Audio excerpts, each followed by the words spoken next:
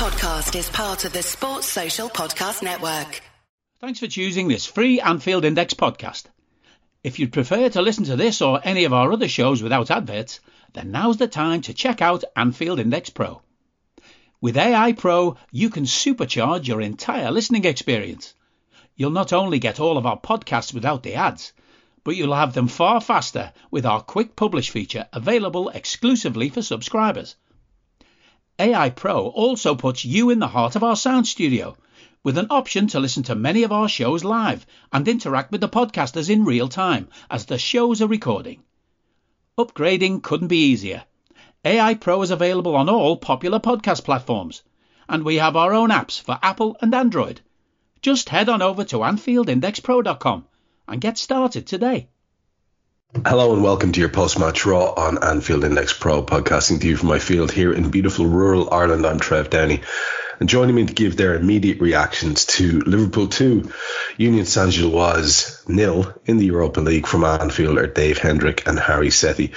Dave, a very, very typical example of what I think most of us envisaged when we saw the group initially, sort of a drab affair, getting the job done, the kind of European night that is not going to be featuring on anyone's great memories, but it's another 3 points in the bag, and I don't know, it's hard to be too annoyed with anything when you've got them tucked under your ox or heading off. The only thing that matters is the 3 points at this stage. I mean, that was a match suited to a Thursday night in the Europa League. If anyone ever wants to know what's the difference between the Champions League and the Europa League, just show them that game as a prime example of a Europa League game. And look, we go in with a team that's, disjointed, hasn't got a whole lot of minutes under its belt together. In many ways, it's merely a fitness exercise for us to get through this group stage, to get minutes in the legs of lads that aren't playing a ton in the league. So it's serving its purpose. And we come away with a victory, which over the 90 minutes, I think 2-0 is a fair reflection. I think second half, they definitely gave us a bit more of a scare, much of that through our own pricking about. But I just want to start with a word on Jarell Quansah, because in a back four that included the club vice captain, a French international, and the starting Greek left back, I thought Jarell Quansah was the standout defender of the four. Did have one iffy little moment where he put his hand on the fella's back, and we've seen that in the past, how referees can sometimes just look for a reason to give a penalty or give a decision. But other than that, I thought he was outstanding. I thought very, very composed, read the game very well, dominant, won his challenges, and just, kept the ball moving when he had it. So all things considered, you get that performance from him. You get minutes in Trent's legs, minutes in Ibu's legs. Gravenberch gets his first goal for the club. Jota continues this wonderful knack he has of being absolutely dreadful at the football and then scoring a goal. It's all good positive things. It's hard to see anything else, Harry, but a sort of utilitarian approach to that game, that result. As Dave says, lots of boxes ticked, and as a result then we can, now that it's over, be happy. But it was both a boring and uncomfortable sort of a watch for a while in the second half, as we conceded, I think, something in the region of 10 corners for no particularly good reason. Yes, of course, they had their tails up a little bit, but I don't think they had an attempt on target, and still the uneasiness was there until Jota did what Jota did right at the death. Yeah, no, it's a Europa heritage game, isn't it? I think, as Dave's mentioned there, so it's sort of exactly the type of game that reminds you sort of why you dreaded being back in the competition. Games that you sort of have to watch, and you watch them, and then you don't remember very much about them. I think there's, as David's mentioned there, the fact that we made it through with no injuries, and a good fitness sort of exercise for a number of players who either come back from injury after a period of time out of the team, or actually have been a little bit on the periphery and have had a chance to get another sort of solid outing under the boots. I think those are the main positives. I think at times you can sort of see a team like ourselves in a game like this, like not necessarily, lower themselves to the level of the opponent, but sort of they're aware that they don't necessarily have to go into like top gear to be able to sort of beat a side like the one we were facing tonight. That can go either one of two ways. Sometimes you can get a little bit, like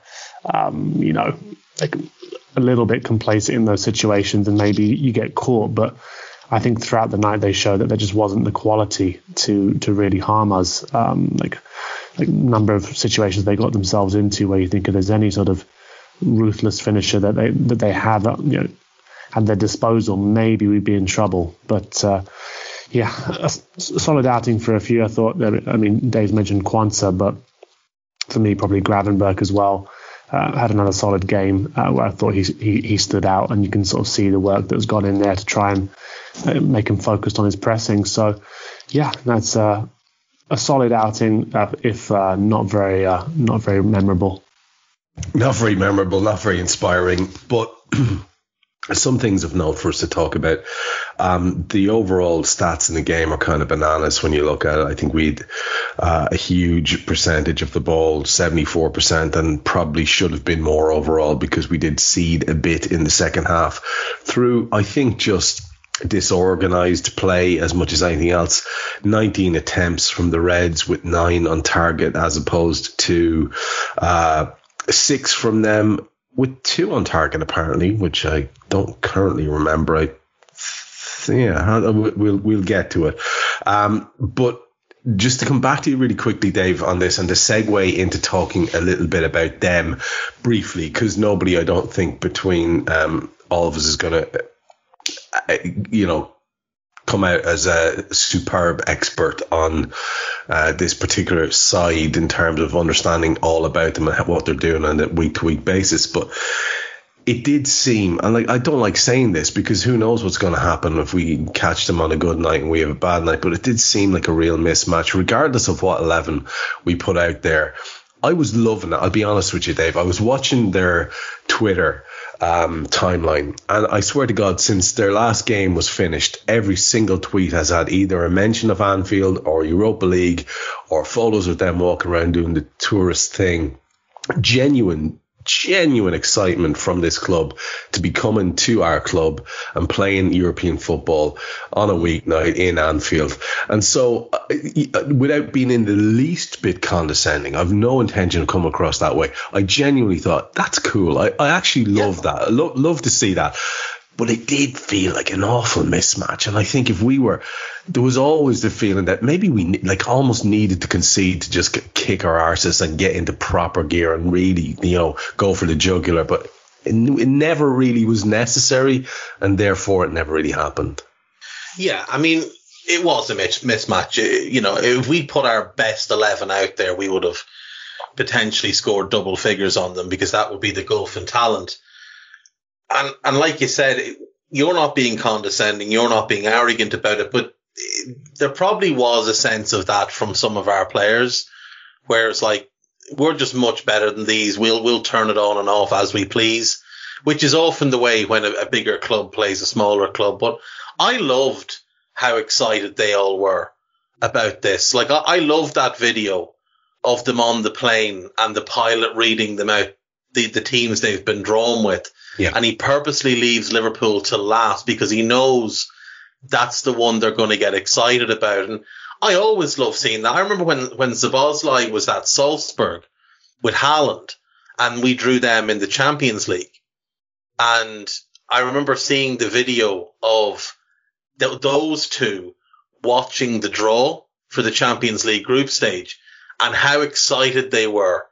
And the same thing when they came to Anfield and were walking around and just in awe of the place. And it's easy for us to forget what a big club Liverpool are, what a historic venue Anfield is, because to us, it's just our club and our home ground.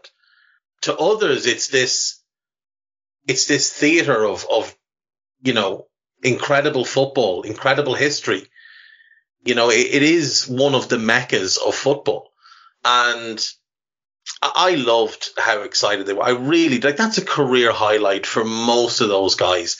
yes, they might win some pots and pans over their careers, but they'll always have that tale of the night they went to Anfield and had a go. And to be fair to them, they did have a go. And that's what I was appreciative of, because oftentimes when smaller clubs come to Anfield, they want to park the bus and let's get out of here without getting hammered. And that could easily have been their mindset. But they came over and had a go, and they only lost 2-0, so they didn't get hammered either. So they went tonight with the goalkeeper, Morris. They had Castro Montes, who really sort of came into it as the game went on, alongside old Home Alone there. Burgess as well, the atypical sort of name you'd be expecting from here, and Machida. They had Terho Amani, who I thought did well over the course of the night and was a bit of a threat. Van Hout, Puertas, Nielsen, who is a very big lad and probably should have scored against us tonight, and Amura, who also did bits, I thought, to be fair to him. I didn't know anything about any of these lads in advance, Dave. On their bench were a load of other names I didn't recognise. I remember Sykes coming on. We were told he has connections to various clubs in England because he is of that parish. Siddiqui came on as well, and I thought he looked lively and might be one to watch in the second leg, but I know very little about them. Just your initial take on them as an outfit. It's a good story, their story. It's interesting to watch how they've gotten to where they've gotten to. But, again, we'll go to their place. You really want us to be beating them very comfortably again, if needs be. It'll all depend, of course, on what way the group is set up at this stage. And apparently, unless I'm mistaken, Toulouse have won tonight against Lask as well, which means that's Toulouse on 4 points. So we beat Toulouse, and I think the group is pretty much done. We beat Toulouse twice, and it's all over and done with, and we'll be through. And then we don't really have to worry too much about the last two games. And we'll have that last game in our pocket, that home last game as well. So we're in a really good position here. In terms of them, the reason I've got any real awareness of them at all is purely because Tony Bloom owns part of the club, and Tony Bloom has brought a lot of the methods and the analytics company he uses for Brighton to work with Union St. Gilloise as well, or St. Gilloise. Is it St. Gilloise? Is that how you pronounce it? Gilloise, I think. Yeah, Gilloise. He's brought a lot of his methodology from Brighton to them. So they've had a couple of players of note over the years. Victor Boniface was there last year. He's currently doing very, very well with Bayer Leverkusen. But of the current squad, Kevin Rodriguez I had some awareness of, purely because when I started looking into Ecuador pre-World Cup, he was a player that was talked about as, a potential number 9 for them that, could do bits. And obviously Kevin McAllister, for two reasons. One, his name is Kevin McAllister and he's Argentinian, which is it's still wonderful to me that that's his name. And that's where he's from. And the fact that his brother's name is Francis, and I really hope he goes by Frank, because having Kevin McAllister and Frank McAllister, who would have to therefore go by Uncle Frank, would be just brilliant. And then obviously the other reason is because he's Alexis's brother. And obviously with Alexis doing so well in the Premier League, when Brighton first signed him, I started looking him up and looking into him and seeing, who is he, where's he from? Especially when, you hear that Brighton have signed an Argentinian kid called Alexis McAllister. And that's really the only awareness I had of Union, other than, keeping an eye on results, because you just keep an eye on European leagues. They got promoted 3 years ago, finished second in their first season in the Belgian top flight, first season back, I should say, which was a great achievement. Finished third last season overall after the playoffs that they used there. And this season they're top. So to just be the fact that they're kind of in the mix, and Belgium's always a league I just kind of keep an eye on in case any young players start to pop up that, might get linked to us eventually. So you watch the odd game here and there, but they're not necessarily a team I'd ever watch. But again, you have the awareness of who they are, where they're from, and where they are in the league, and that's about the height of it. Are you that person who has everything? The coolest merch and those must-have fan threads?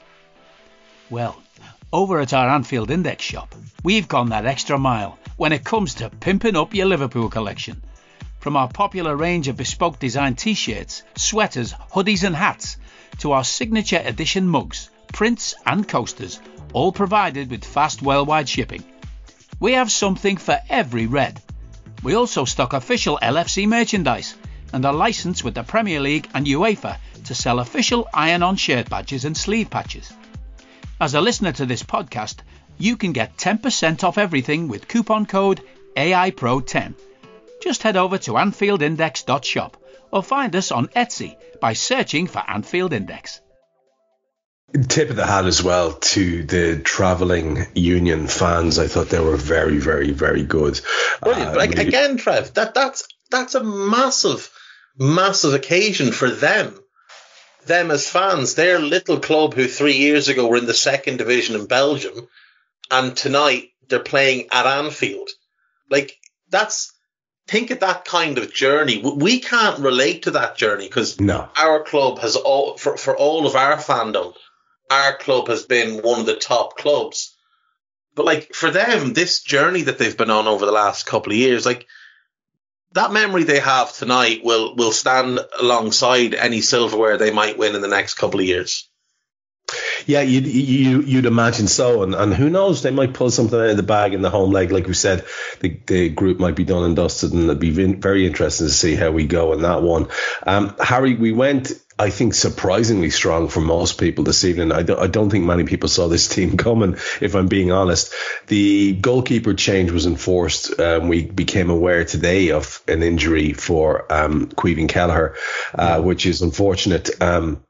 And I think an awful lot of people were expecting Pitaluga to play. I was just as glad Alisson played.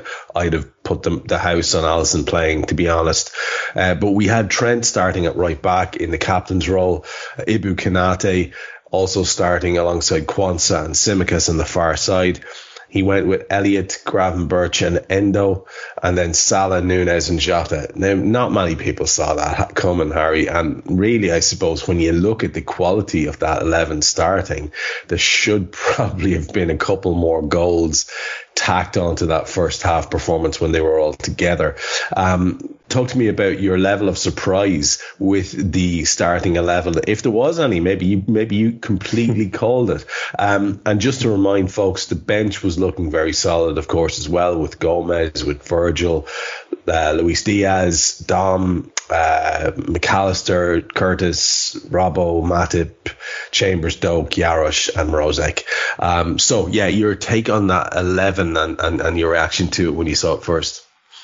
Yeah, no, certainly stronger than I was expecting. I think, there's some players in there that I think made sense in terms of, we've already spoken about them in terms of Quansah, Endo, Gravenberch, Tsimikas, Konaté and Trent as well, given sort of the fact that they've been out of the side for a little bit. It is weird to me that Konaté has ended up being this cup centre-back for us at the moment, whilst sort of the other options have played perhaps a little bit better in the Premier League or just been in good runs of form perhaps. But yeah, I think it's attacking wise much stronger than I was anticipating. Wasn't expecting to see Mo anywhere near this competition for at least a few more games. But then again, he did obviously come on against Lask as well.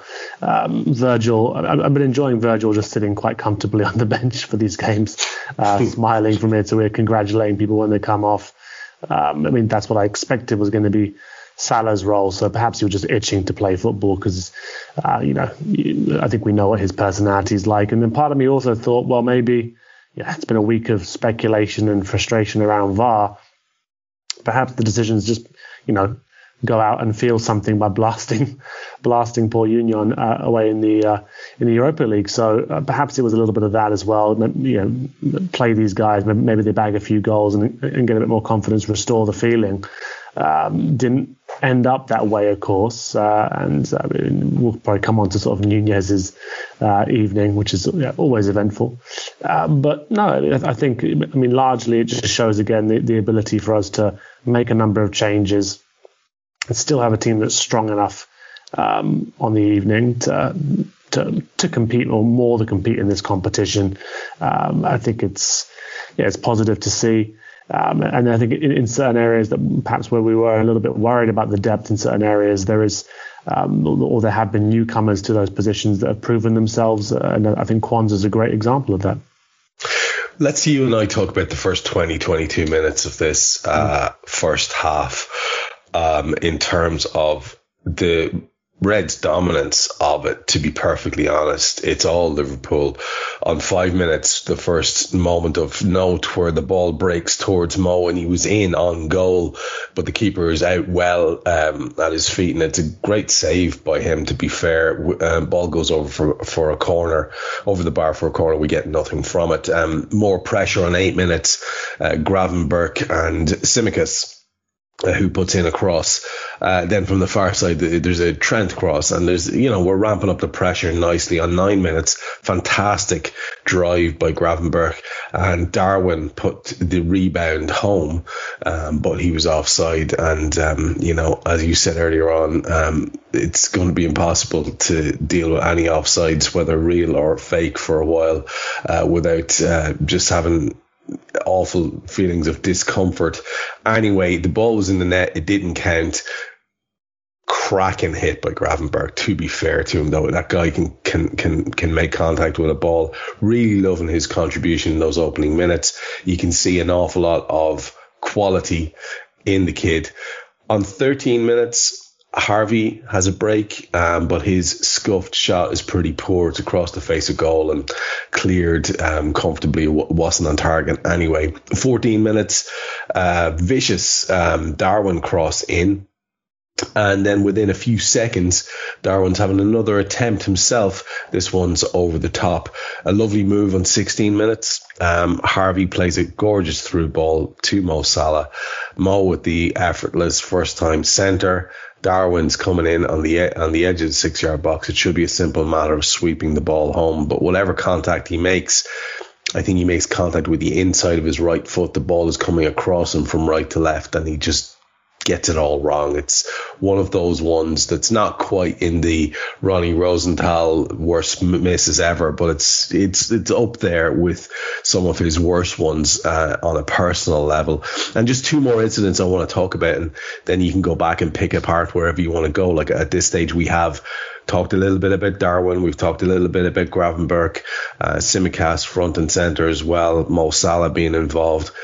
On 20 minutes, Trent plays a ball to Harvey Elliott on the left for a change. His cross is met at the back post by Mo Salah, but his header was going in at the near post, but saved by the keeper comparatively comfortably. And then the last thing I wanted to mention was Trent, who I still don't think quite has his legs yet. I thought he seemed a little bit just maybe, not quite on the pace of the game in the last two cameos we've seen from him.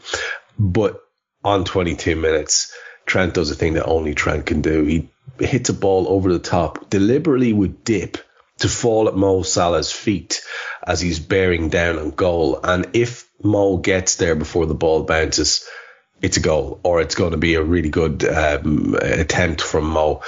Unfortunately, he doesn't get there, and the chance is gone. But again, it's just a vision of that kid.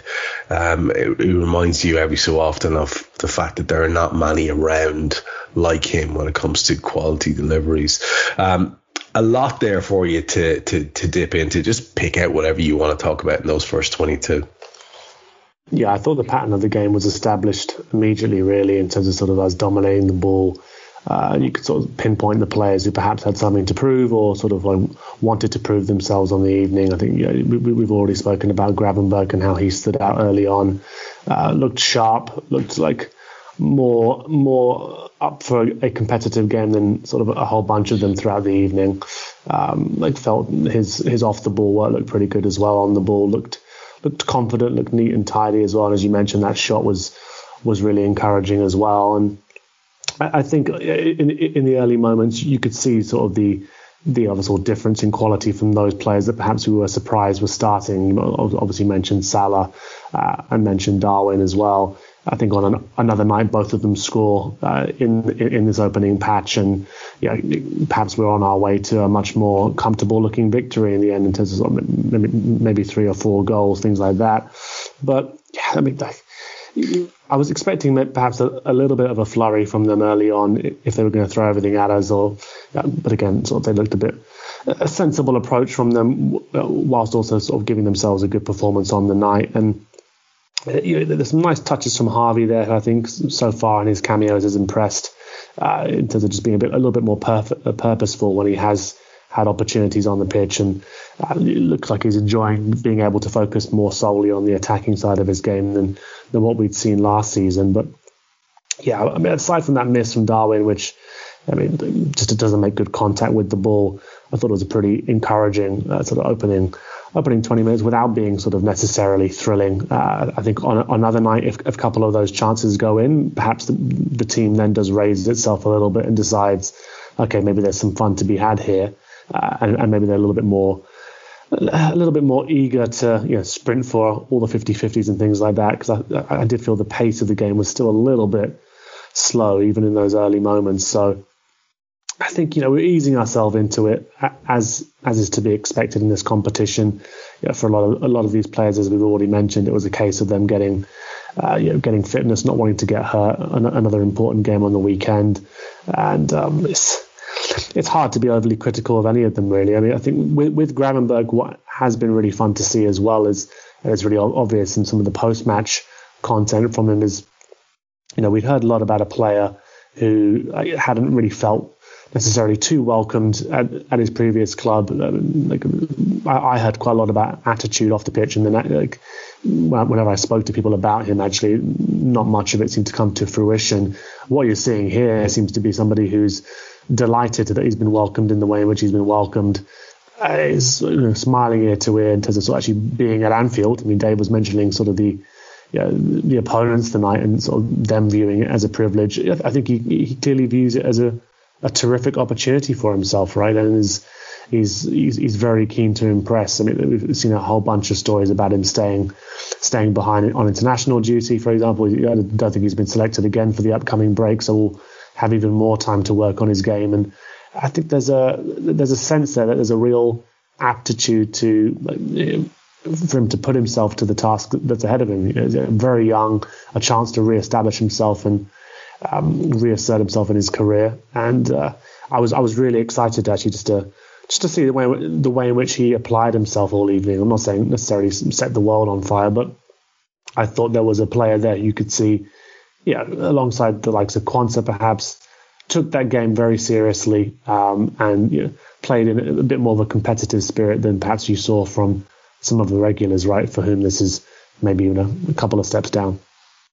Yeah, almost a bit of a disappointment for some of them to be involved in it, perhaps personally speaking. Although Mo, as usual, front and centre there for 3 different opportunities. And, as you say, 21 is no age. The kid has a whole career ahead of him. So it's very, very interesting to see what we get from Gravenberch with things moving forward. Dave, if you want to comment on anything from that opening period, please do, just before we get started on the second half of the first half now together.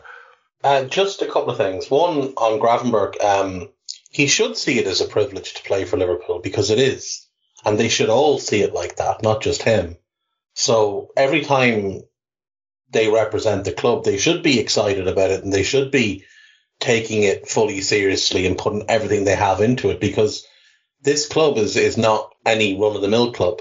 In terms of the team selection, you guys mentioned how surprised you were that Mo started, and so was I. But the biggest surprise to me was who didn't start. I don't understand why Curtis Jones didn't start tonight, because he's now suspended domestically until November. Like, he's not going to kick a ball domestically until November. And considering that means he plays one more game this month, which is on the 26th of October, which is 3 weeks from tonight. So I didn't really understand why he didn't start tonight, because he's been in really good form in the league. Obviously gets the red card against Spurs. The ban has been upheld. So So he can't play, other than that, he can play, he can't play against Brighton at the weekend. Then he misses our first 2 league games back after the international break. So his next domestic game that he can play is Bournemouth at the start of November. So I would have thought this was definitely a game for Curtis to start. So I was surprised. I thought Harvey would start right wing and Curtis would start in midfield. I had no expectation that Mo would start at all. I thought it was a rather odd decision, but look, it is what it is. Yeah, I think when you look at the first half on balance, or the first half, there are 3 separate opportunities there where Mo could have slotted. And I think then all of a sudden there's something, it's not like the decision is justified, but everyone's a little bit happier with the whole thing.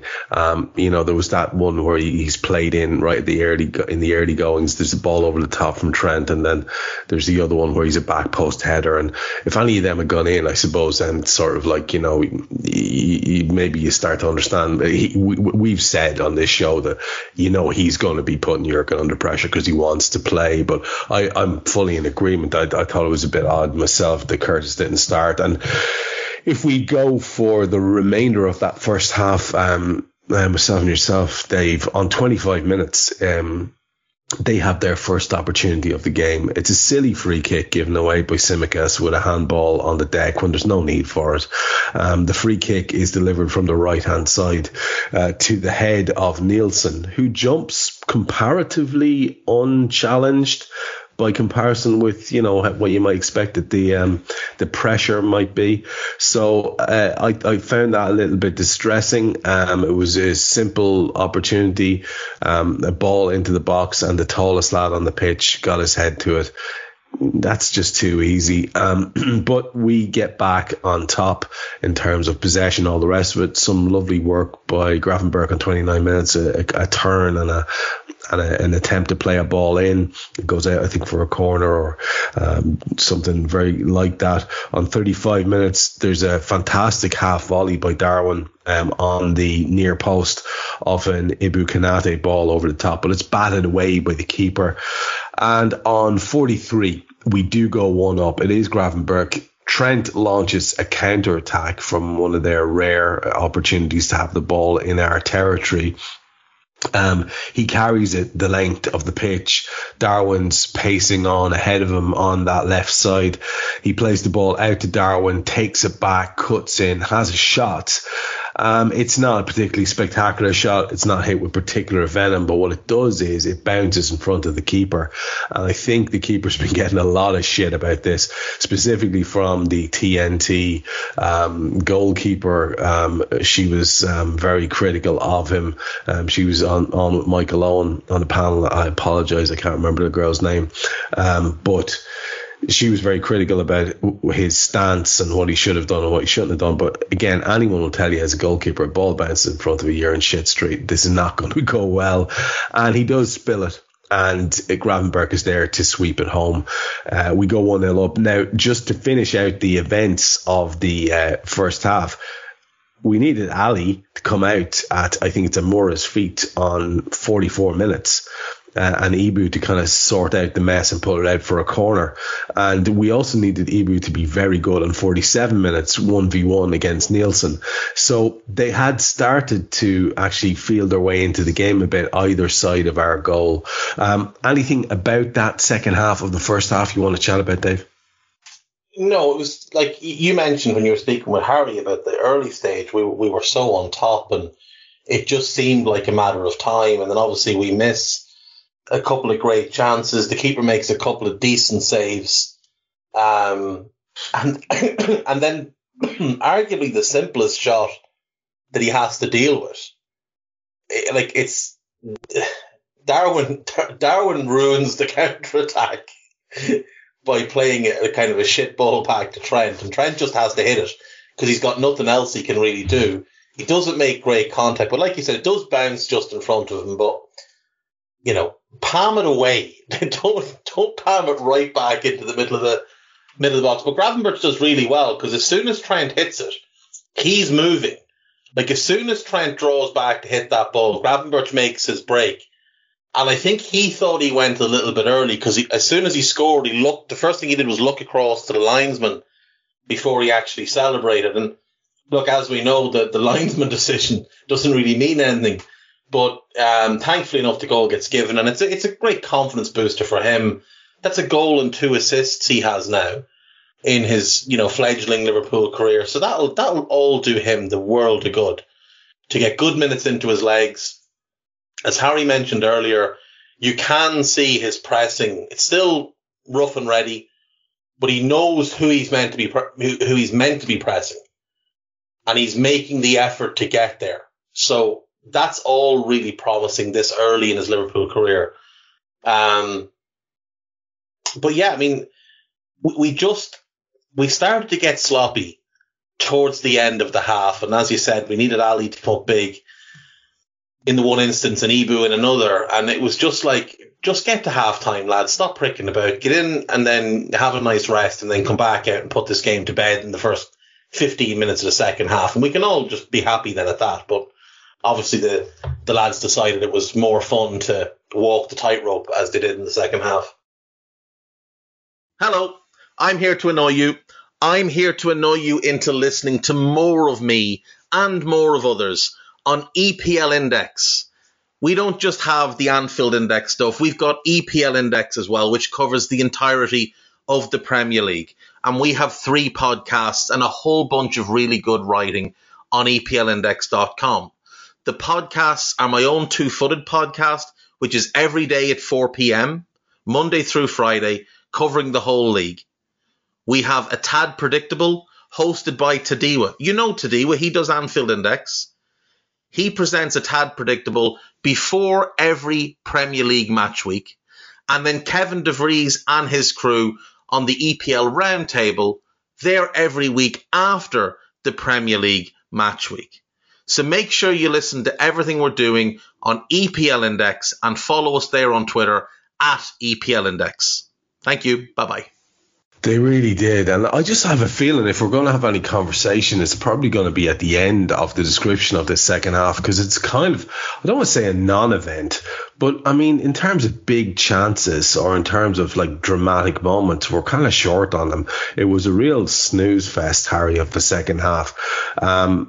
And I felt like any of the pressure that came on us was from ceding territory and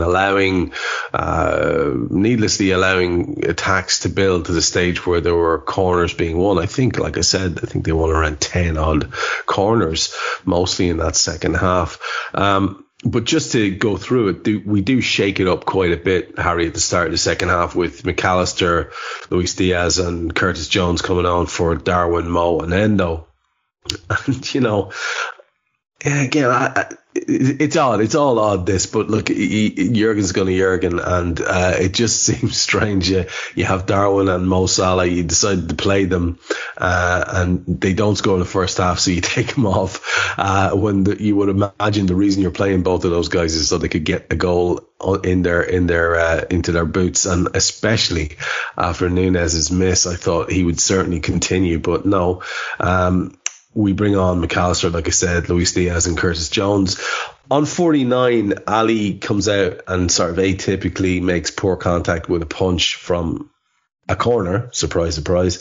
And it was a pretty dangerous scenario, actually, with the way the ball dropped. Ali sort of paws at it, and it's still in a dangerous position. But Kwanzaa is the calmest man in the situation and clears the danger. On 52, a lovely move. McAllister, who has just come onto the pitch, plays in a very nice ball into Jota.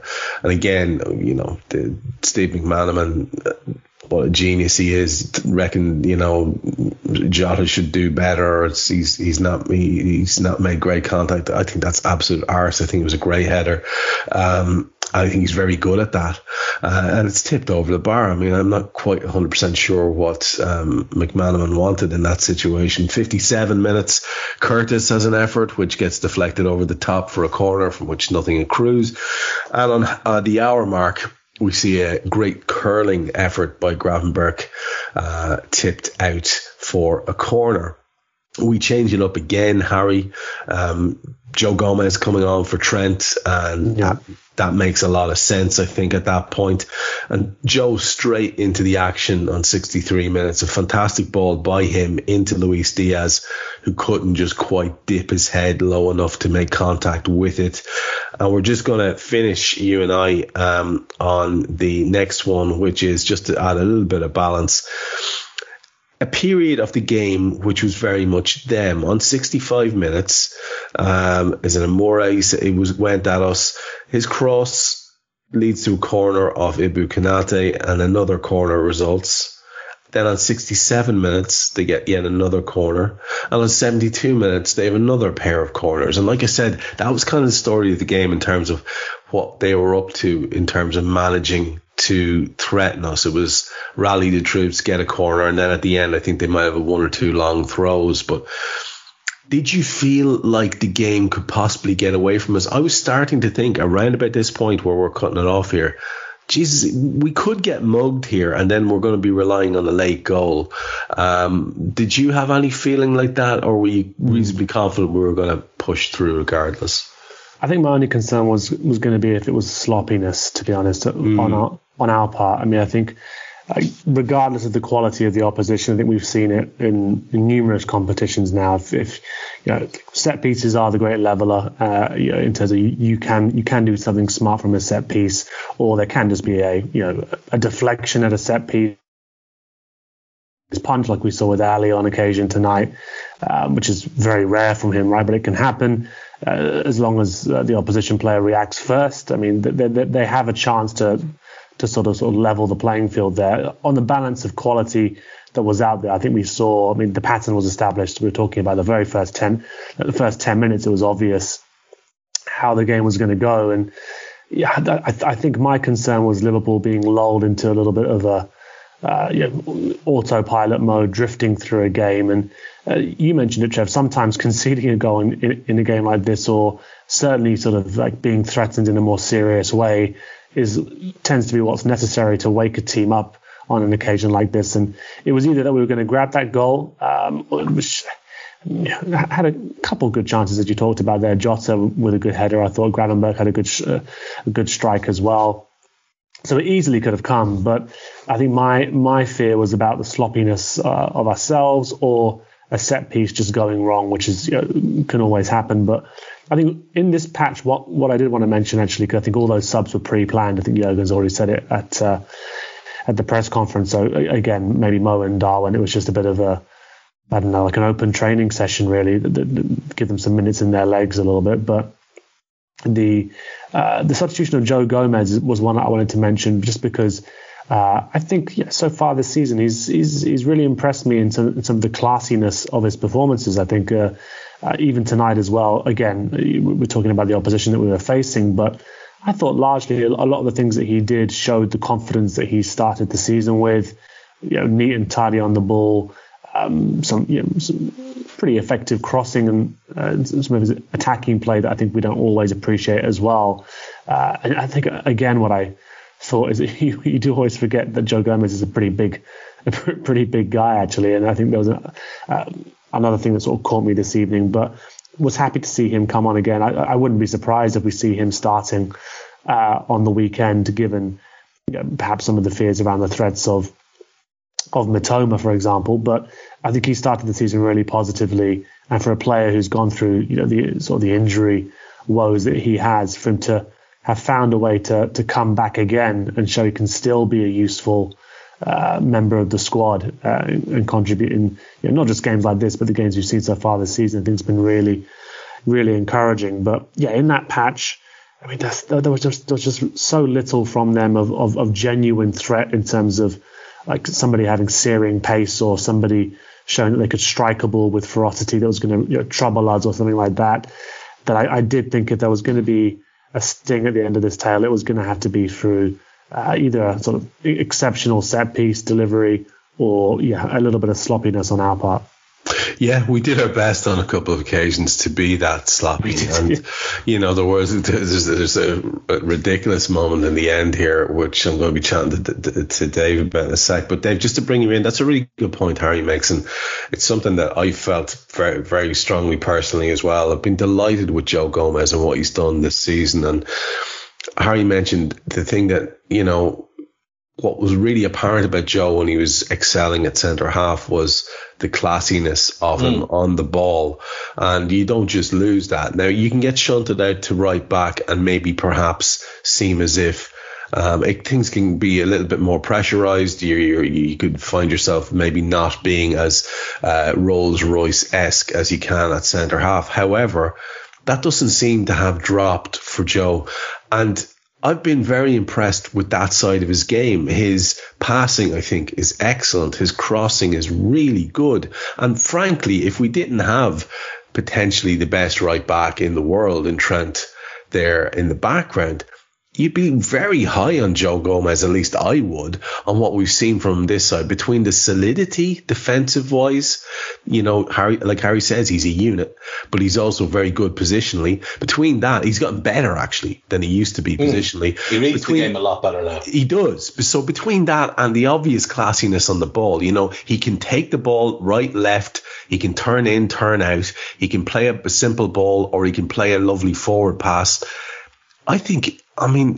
It's one of the success stories of the season so far has been Joe in that position. Well, without question. And the other thing as well is Joe is rapid. Joe might be the quickest player in the squad. He certainly was before the last injury.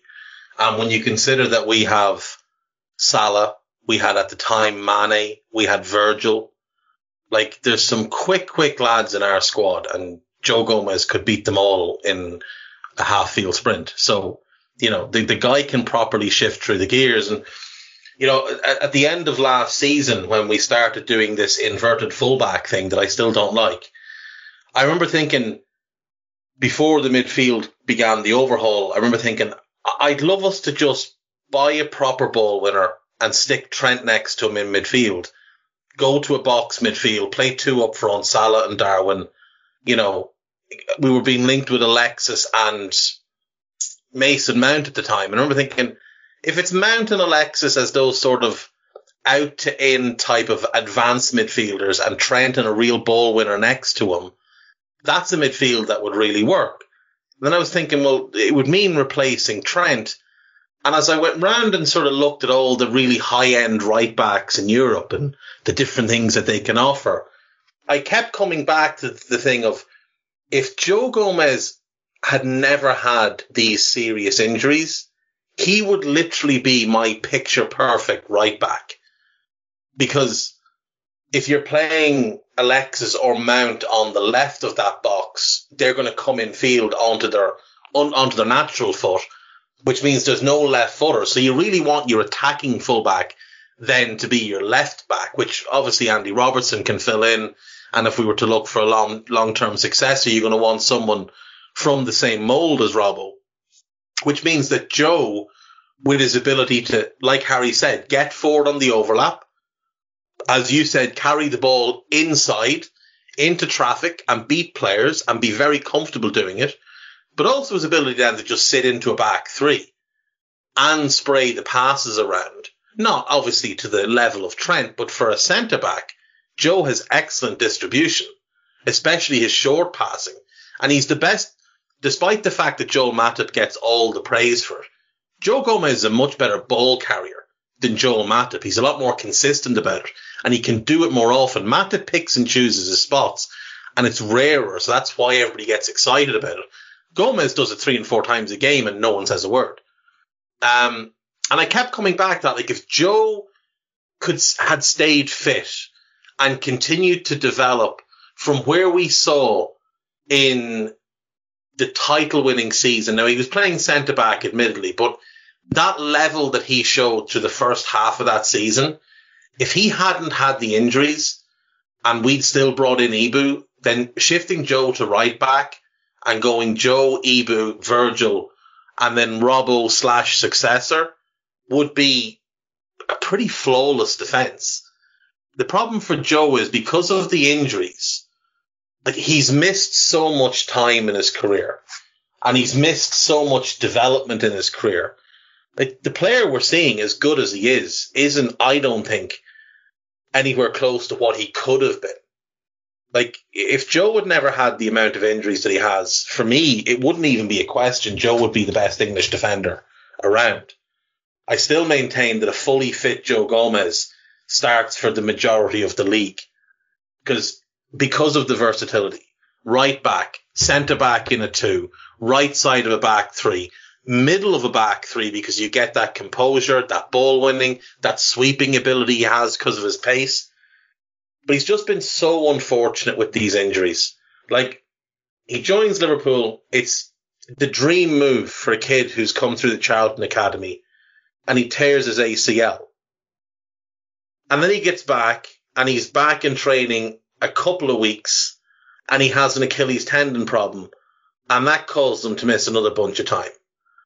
And then he's fine, and then he hurts his ankle, and then he ends up missing 13 games with an ankle injury, which is what really gave Trent the right back spot. Because if you remember in 17-18, it was a real battle, Trent or Gomez at right back. They both usurped Klein, who hurt his back, and it was a real battle. And it was only Gomez getting hurt that really gave Trent the position. And then he comes back in, he's playing centre back, and he gets hurt because he has to fit in at right back away to Burnley. And he's another serious ankle injury that requires another surgery. So you're now 3 surgeries into his career. 2 on his ankles, 1 on his cruciate. He's only 22. Then he's in and out. He comes back in for the start of the title-winning season. He is outstanding. He has a couple of knocks here and there, and he's rotating with Matip and Lovren and whatever. And then the start of the 2021 season, Virgil gets hurt. Fab moves back, and Fab and Joe have a couple of games. And you think, do you know what? This is the pairing while Virgil's out. Like, all due respect to Joel Matip, this is the pairing. Because Fab reading the game, talking Joe through the game, Joe's passing ability, his pace, his sweeping ability, and just how good he is as a 1v1 defender. This is going to be great.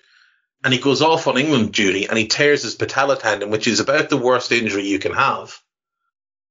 And he misses a year, and then he has a year where we go for everything.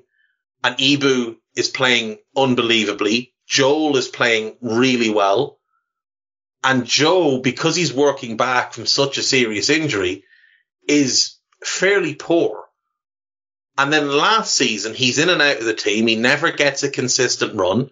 He has that unbelievable performance at home to City, where him and Virgil just take Haaland out of the game completely. And then the next game he plays, he's dreadful. And then he was like that for the rest of the season. He'd be good and he'd be dreadful. There was no kind of baseline performance. He was 8 out of 10 or 3 out of 10. And thankfully, coming into this season, he seems to have found that baseline where the worst he's going to give you is like 6.5. But when he's on and he's in form at the moment, he's giving you 8s. Now, tonight I thought he had a couple of ropey moments defensively, but this season I've been really impressed by him. The performance against West Ham was outrageously good, considering what he's been asked to do on the ball, step into midfield in that central role and be a playmaker, which is not something he's done before, and he adapted to it really well. And then defensively, he was tremendous. So, yeah, I've it's a long-winded way of saying I've been really, really impressed with Joe this season. I'd love if he could stay fit. I mean, the guy is 26 years of age. He's had 4 major surgeries, and let's knock on wood and hope that he can stay injury-free. Like, he's always probably going to have the odd knock here or there, but hopefully he can avoid the major injuries, because he can be an outstanding footballer for us for the next 5-6 years, even just in a squad role. I'm loving the rhythm he's in at the moment, and the combination of strength and skill is lovely to see. And like you, I hope it long lasts around the first team for Liverpool for many years to come. And just to finish out the details of this match, because like I said, it was a bit of a snooze fest, to be honest. On 74 minutes, they bring on Siddiqui for Van Hoot, and then we bring on Dominic for Gravenberch on 78. He has an attempt that's well wide on 85, and that's all that happened in those moments. They bring on a sub, I think it's Sykes for McAllister on 85 minutes, and he gets his round of applause as well. And, you know, Dad's happy up in the stands. On 86 minutes, Curtis has a break and a shot from distance, but it's low and it's wide. Dangerous ball in by, is it Cortez, by Montez, on 87. Ali gathers, 5 minutes are added. At that stage, we're pretty disjointed, if we're being honest. I mean, the key moment of our disjointedness is after the goal, where McAllister plays a blind ball back towards Ali, and it's just luck that it's not underhit enough and that the guy can't get there. And again, it was kind of typical of all people as well. McAllister on the night, it's kind of typical of the carelessness that had crept in at that stage. We do, of course, go and finish the game 2-0. It is Diogo Jota on 91 minutes, and it's a great finish after a break had gone very much awry. But as Amani is tracking back, he makes contact with the ball and ends up playing in Jota, who's advancing on that left-hand side. He doesn't have any time to think about it, and he strikes the ball across goal with his left foot, and it's a fantastic finish. It's the finish of a goal poacher. And as I think you had said earlier on, you know, he had been wretched for most of that game, even getting in the way, and very, very poor in terms of his link-up play, and they hadn't offered much at all. But he's the kind of guy that's why you put him in the team, is for that moment. And the best teams over the years, Dave, have always had Jotas, which are, you know, perhaps limited in terms of what they can offer the team, but who gives a shit if they keep coming up in the goals, because that's what it's all about. I don't need a VPN. I've got nothing to hide. This is what I used to tell myself before I hooked up with LibertyShield.com. Not only is my home internet now fully encrypted, but I can now access all the websites I want, whenever I want, and do so from absolutely anywhere. As a Liverpool fan, I love to know I can now watch every match, regardless of whether it's on UK TV or not. My Liberty Shield VPN makes sure nothing is blocked and guarantees me super fast streaming speed throughout that match. You can get connected right now with their software package, which includes a 48-hour no-obligation free trial and instant access to their apps for Apple, Android, Fire TV, PC, Mac and Android TV. Or go a step further like I have and get one of their pre-configured VPN routers. These small but powerful devices allow you to easily connect every device in your home to VPN, making it the perfect solution for smart TVs, Mac boxes and games consoles. Visit LibertyShield.com today and use coupon code AIVPN25 to get 25% off at checkout. Yeah, I mean, he's from the school of Ole Gunnar Solskjaer and Chicharito Hernandez, those strikers that United have always had just some random prick that had very limited footballing ability, but could come off the bench and he'd always get a goal. He'd always get a goal. Yeah. And it was really, really annoying how often those two in particular would score and bail them out of the shit.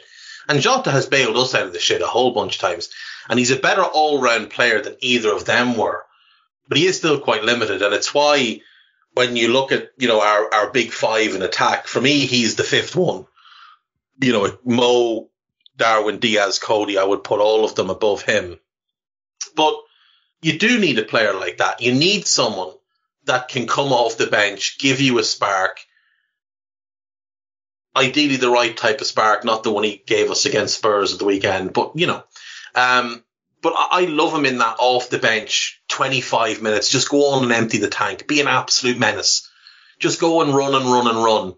Use your intelligence, use your movement. And when you get that half chance, I know you're at least going to get your shot on target.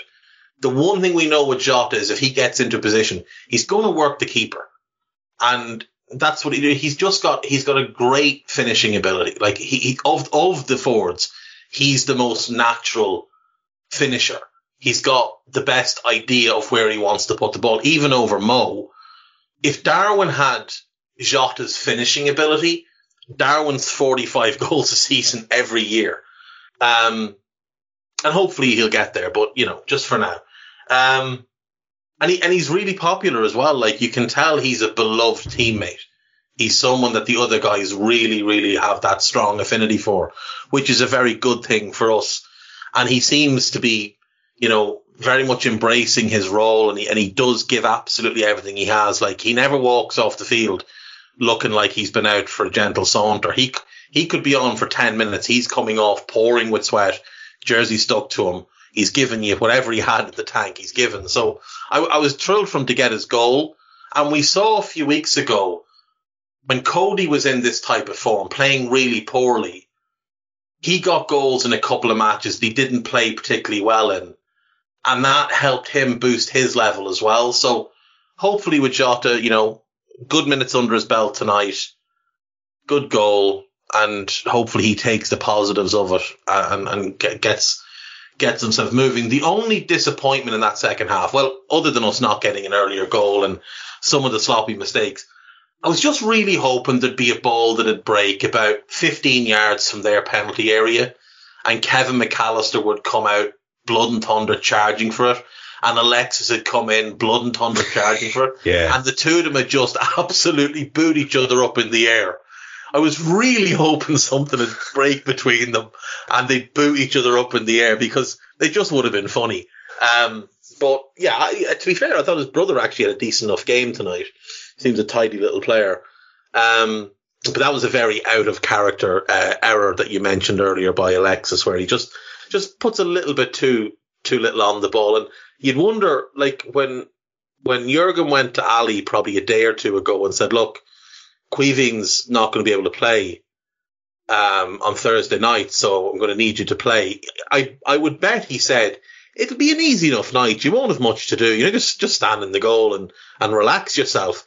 And in the end, he has to come herring off his line 3 or 4 different times to deal with mistakes, and makes a couple of decent saves as well, obviously. But always good to have that great fella in goal, because he does. It's like starting a game with a 1-0 lead, because he'll always save you a goal at some point.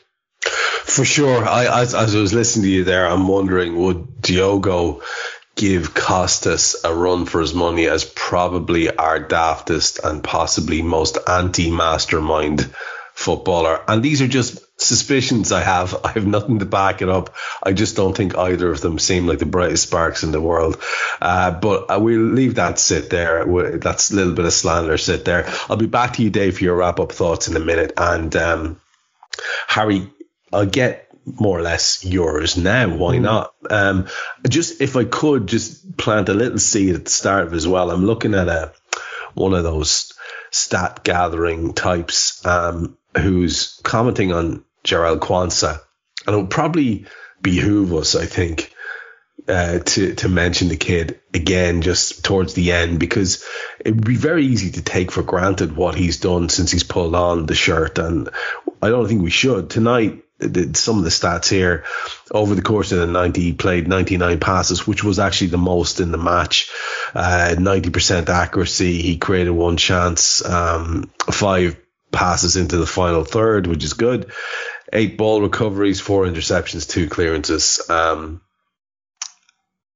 are stats, Harry, but also it's the eye test too, and this guy has a calm about him that I really have loved from minute one, and I think it's kind of the main reason why he's doing so well is because he does seem to have that thing that you notice in the best footballers from a young age. They have that little bit of self-possession to take an extra touch or not look harried when they're on the ball and under pressure.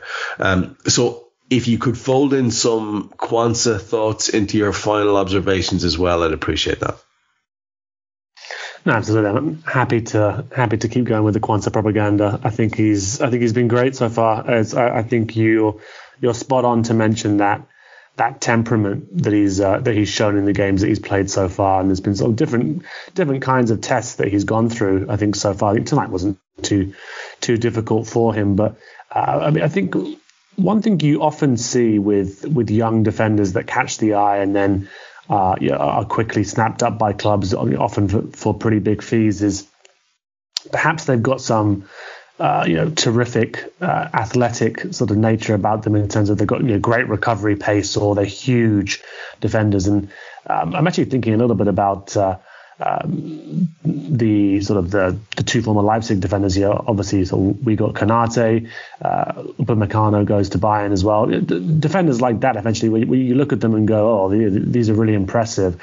But very often you see these defenders and go, well, actually, if you watch them for enough games, are they necessarily the best defenders in the world, or do they have fantastic natural traits that enable them to get themselves out of trouble when they are in those situations? I'm not saying that about Konate, or perhaps I'm being a bit harsh on Upamecano as well, but you know what I mean. There are those defenders, certainly at the age that Quansah's at.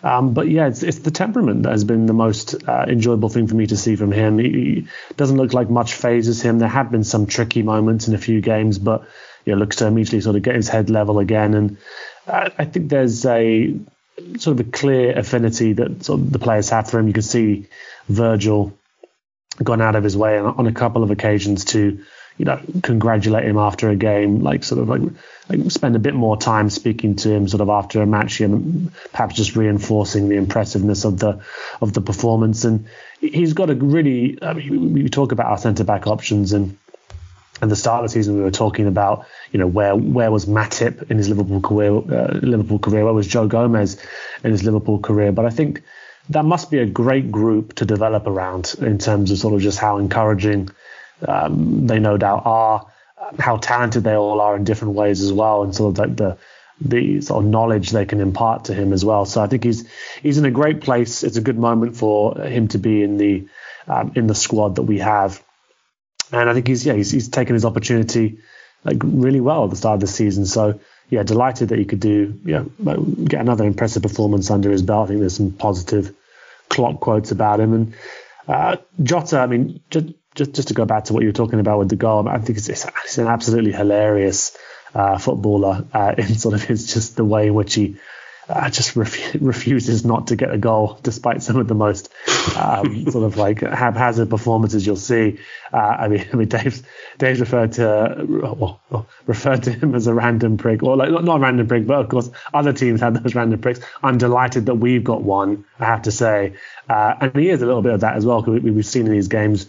I mean, the number of times I've watched that celebration in front of Leicester fans, back to myself, it's very enjoyable that he can provide that little bit of tenacity to his game as well. So yeah, it's just sums him up, and I think by the time he leaves the club, he's probably going to leave with one of the most impressive goals per game record of the players that we've had under Klopp. So I think he really is a delight to have a player like that in the squad. And just one last stat, I suppose, because in a game like this, it's nice to sort of throw these ones up. But Ryan Gravenberch is the first player to either score or assist a goal in each of his first three starts for Liverpool in all competitions since Milan Baros, which is a sort of nice name from the past, So yeah, I'm happy with how he started.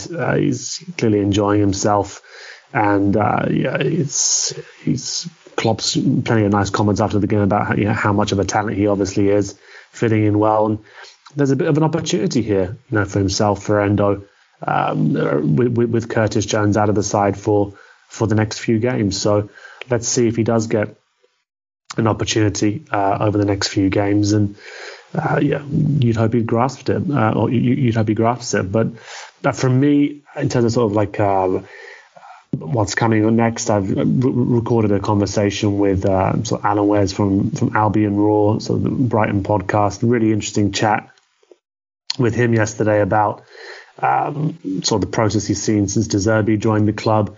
Some really nice comments as well on McAllister, some interesting sort of comments on Caicedo as well, and sort of his thoughts on how that whole saga played itself out and perhaps what could have been best for the player. So some interesting insights on that as well. And yeah, that should be up tomorrow ahead of the weekend's game. Tremendous. The process that he's seen, was it a good process, Harry? What process? De Zerbi. I mean, he said it. I mean, this season they've scored. I think they've scored the most goals conceded, the third most goals in the league as well. So he says it's still a learning curve, and he was keen to remind me that they have replaced their engine room with obviously McAllister going, Caicedo going, and he was talking a lot about how even if they recruit smartly, like we know Brighton do. Sort of the relationship that those two had, will take something to replace really. So they're still fine tuning it, but I think he's enjoying himself, to be honest. But I think he said that the previous game was a fun fest over at Brighton, and he's not expecting sort of a similar game. So let's hope he's right there. Yeah. Well, part of that was a snide VAR comment on my part. Yeah, good process. How can I forget that? Sorry. But also, I don't know if you saw, lads, there was a tremendous. Brighton had a couple of bad results in a row, and some of the naysayers were coming out, and there was a tremendous. I don't know what you call it. It's not a triptych, but when you've got 4 pictures on Twitter, whatever the equivalent with 4 is, of increasingly haggard-looking, goateed and balding men. Who look vaguely like De Zerbi, implying some sort of a tremendous falling off. Well, that was mean. But anyway, thanks, Harry, for that. And of course, you should always be tuned in to Rival Recon, because the chats are always fantastic. It's great to get the view from the opposition fan, and Harry never winds them up too much, so he gets the best out of them. So do yourself a favour and listen to that show if you haven't already. And Dave, your final thoughts and plugs before we wrap it. Just very happy to get 3 points, and happy that that's one more Europa League group stage game over. Only four more to survive. Yeah, I mean, look, the result is all that matters. We got a couple of very good individual performances, as Harry said. Huge opportunity now, potentially for Ryan Gravenberch with Curtis out. There is that third spot in midfield that's now open. Dominic and Alexis are nailed on. That third spot is open, and it's up to Ryan or to Wataru Endo or to Harvey Elliott. It'd be a little less ideal, I think, with those other two in midfield. It's up to one of them to grab it for themselves and make it their own. And look, Curtis has started the season really well, but if Gravenberch was to have 3 really strong league performances in a row, Curtis will find himself Wally pipped. And, if you don't know what that means, I'll leave you to go and look up your Google as to what getting Wally pipped means. But, yeah, just happy with the win, happy with Gravenberch's first goal, happy with Quansah's performance, and always happy for Diogo Jota to do funny things. And when I say random prick, like, fans of other clubs hate him.